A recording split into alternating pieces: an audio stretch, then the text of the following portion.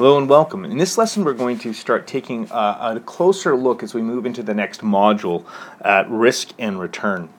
So the first thing we want to talk about is an idea of expected return and how we can kind of arrive at an expectation. So we've got two ways of doing it. We often like to use an average. So we take a look at the past in order to understand the future. We use two types of averages. We use an arithmetic average, and we use a geometric average. And the reasons for using these two are very different. I'll walk you through an example of where we might want to use one over the other. So I want you to imagine here we have a stock. There's time and there's the price of the stock, and we're going to start that stock at we'll start it at $25. Now 1 year from now, when we measure the value of that stock again, we see it looks to have dropped, and it's dropped down to $20. The next year it recovers a bit, but it doesn't recover all the way. It goes, and it's not really to scale there, unfortunately, to $22, and then the year after that it goes back up to $33. So depending on the question we're asking, we'll use a different average. If we are going to ask what is the average in a given year, or what's the return in a given year, we want to use the arithmetic average. So what do I mean by that? Well, if we take a look at the returns from 1 year to the next, we take a look, and in the first year we have a negative 20% return.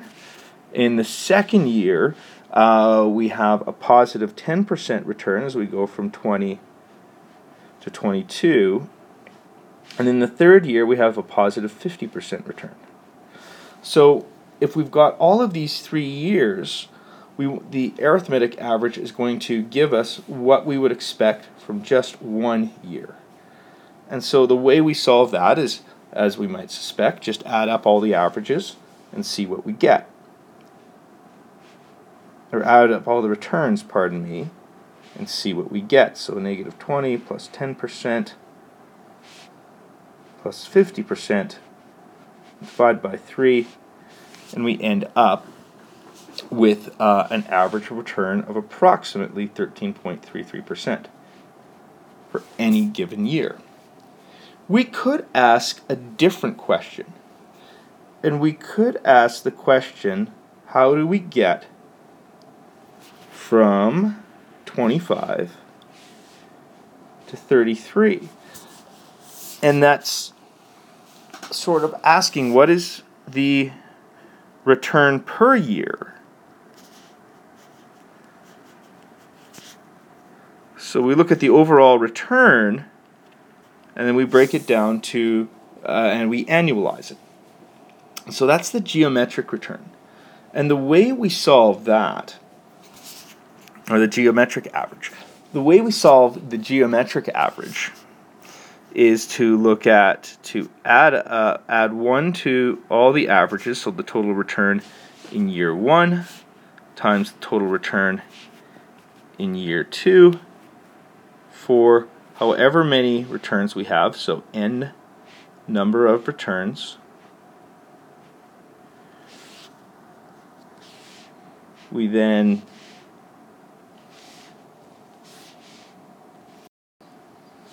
take that to the 1 over the n power to account for compounding, and we subtract 1.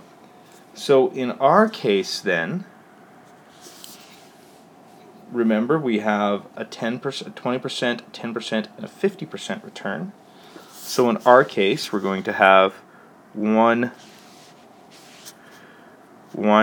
take away 20%, so adding a negative, multiplied by 1 plus 10%, and multiply that by 1 plus 50%. Now with 3 years, the 1 over 3 power, take away 3, and we end up with an average annual return, or a return per year, of 9.7%. So that's how we use geometric and arithmetic averages. Now, in order to and risk, how we use return and risk, we then take our average.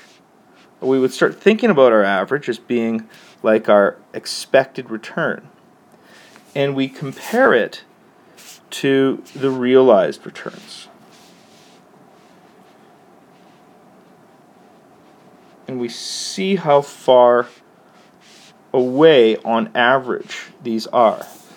We use statistics to do this, and we measure this distance with what we call standard deviation. So the larger the standard deviation,